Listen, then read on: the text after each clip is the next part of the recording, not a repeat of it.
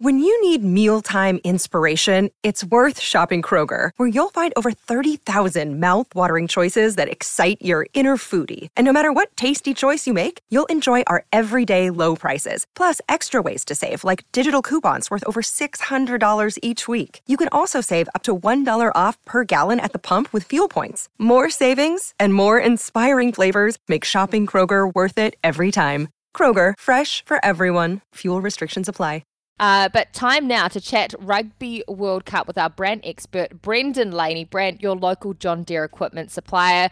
Brendan, great to have you back on the show again. How have you enjoyed the first week of the Rugby World Cup? Do you wish you were over here in France? Well, I do, because I'd be sitting in my shorts and singlet, to be fair. Kirst, I suppose you've got the air conditioning on over there too. In the it's boiling. Fully needed by the sound of it. Yeah. No, it's been awesome, hasn't it?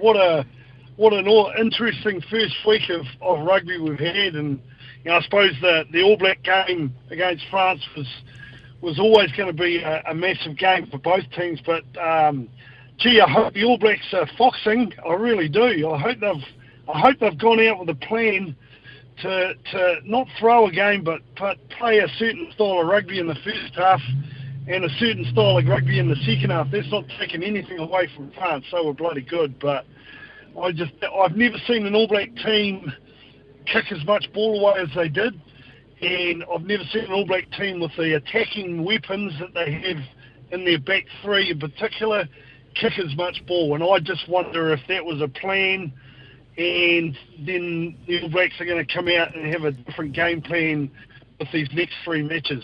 Massive gamble, I know, but I just hope that I'm on the right line of thinking, and we're going to see an All Black team play a totally different style of rugby in these next three games.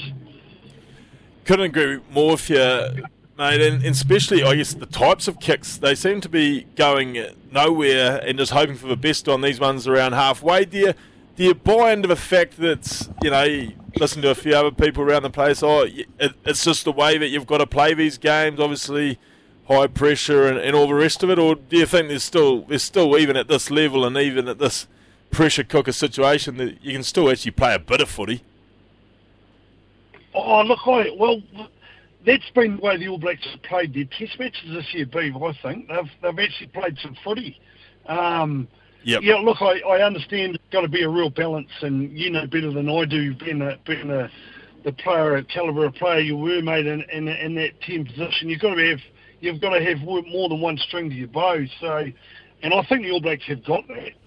I personally watched that game and just thought, wow, they haven't played like that all year, and why would they, be kicking so much ball in a game where they proved in the first half when they hung on to it, barring a slight forward pass, which I thought was maybe a line ball, that they moved the ball and got it into space, and Talia could have been 2 tries instead of 1. I just didn't. I find that really quite weird. But all these teams have got quite different styles of rugby, haven't they? Look at the way the English won that game when they were down to 14.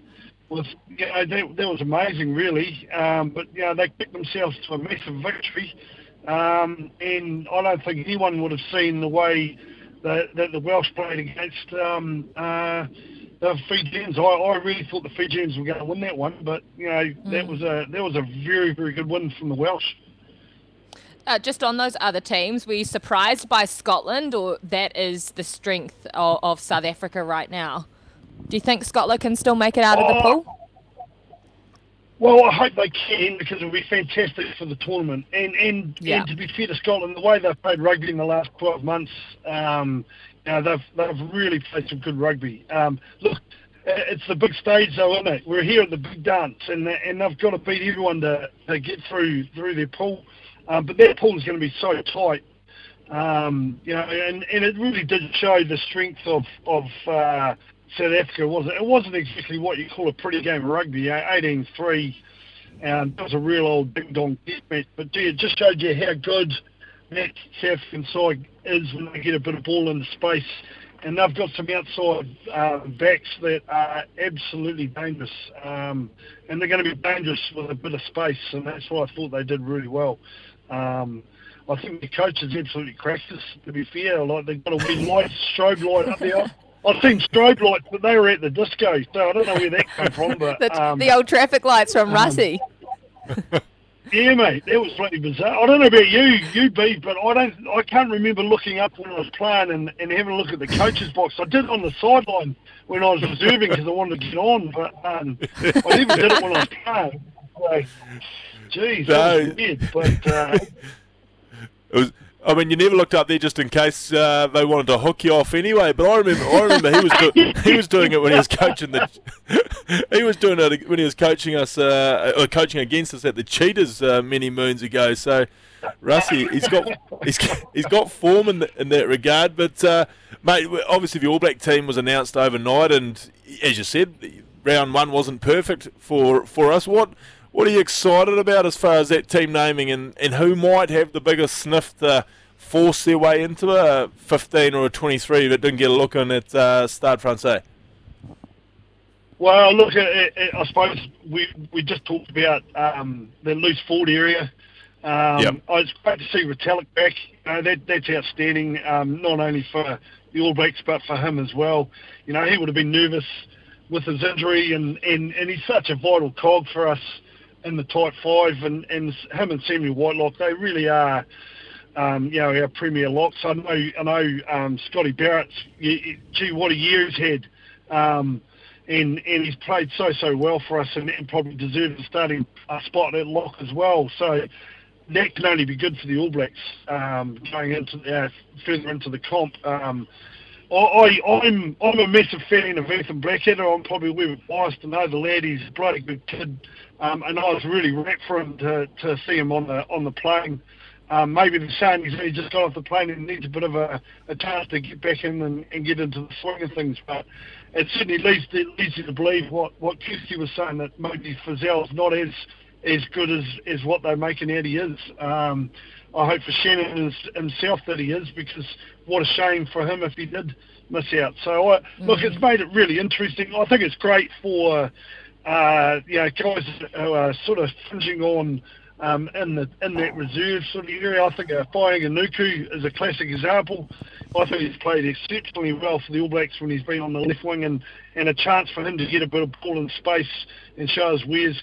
I just love the way he gets off his wing and goes looking for work, Beef. That's the bit I enjoy, and I think it'd be great for him to get out there and show how good he is. The other one's Roy Garden. He's another one that could probably put himself in as a number 2 halfback if he plays really well in this game. So that's going to be really interesting too. Now, mate, the gambler in me is looking at this lineup, and an old Otago mate of yours, Mark Ellis, would have probably got top try scorer in the 95 World Cup on the back of one game. I'm looking at this one as a potential same scenario. Is Leicester, my man, to go out and get 5 or 6 this weekend and just rocket up that try scoring list and potentially be a sneaky wager for top try scorer?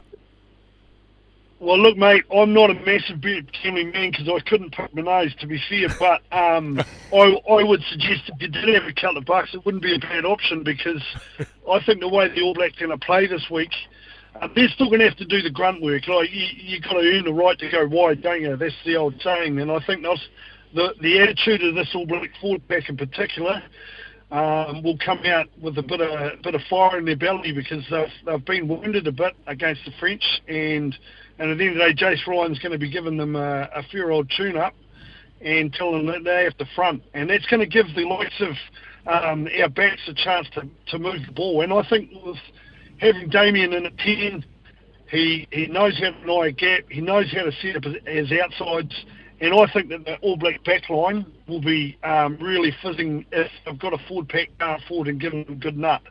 So, yes, I agree. I think there'll might be another couple of other guys, and there's no disrespect to their opposition either. They're in the World Cup because they're not a bad side, but this All Blacks side, if they play the way they want to and really bar up front, then the All Blacks back line could prosper from it. Let's bar up and see points. Brendan Laney, you're brilliant. Thank you so much for your time, and we'll talk to you soon. Yeah, awesome, guys. Enjoy yourself over there, Kirst. Stay away from the French wine.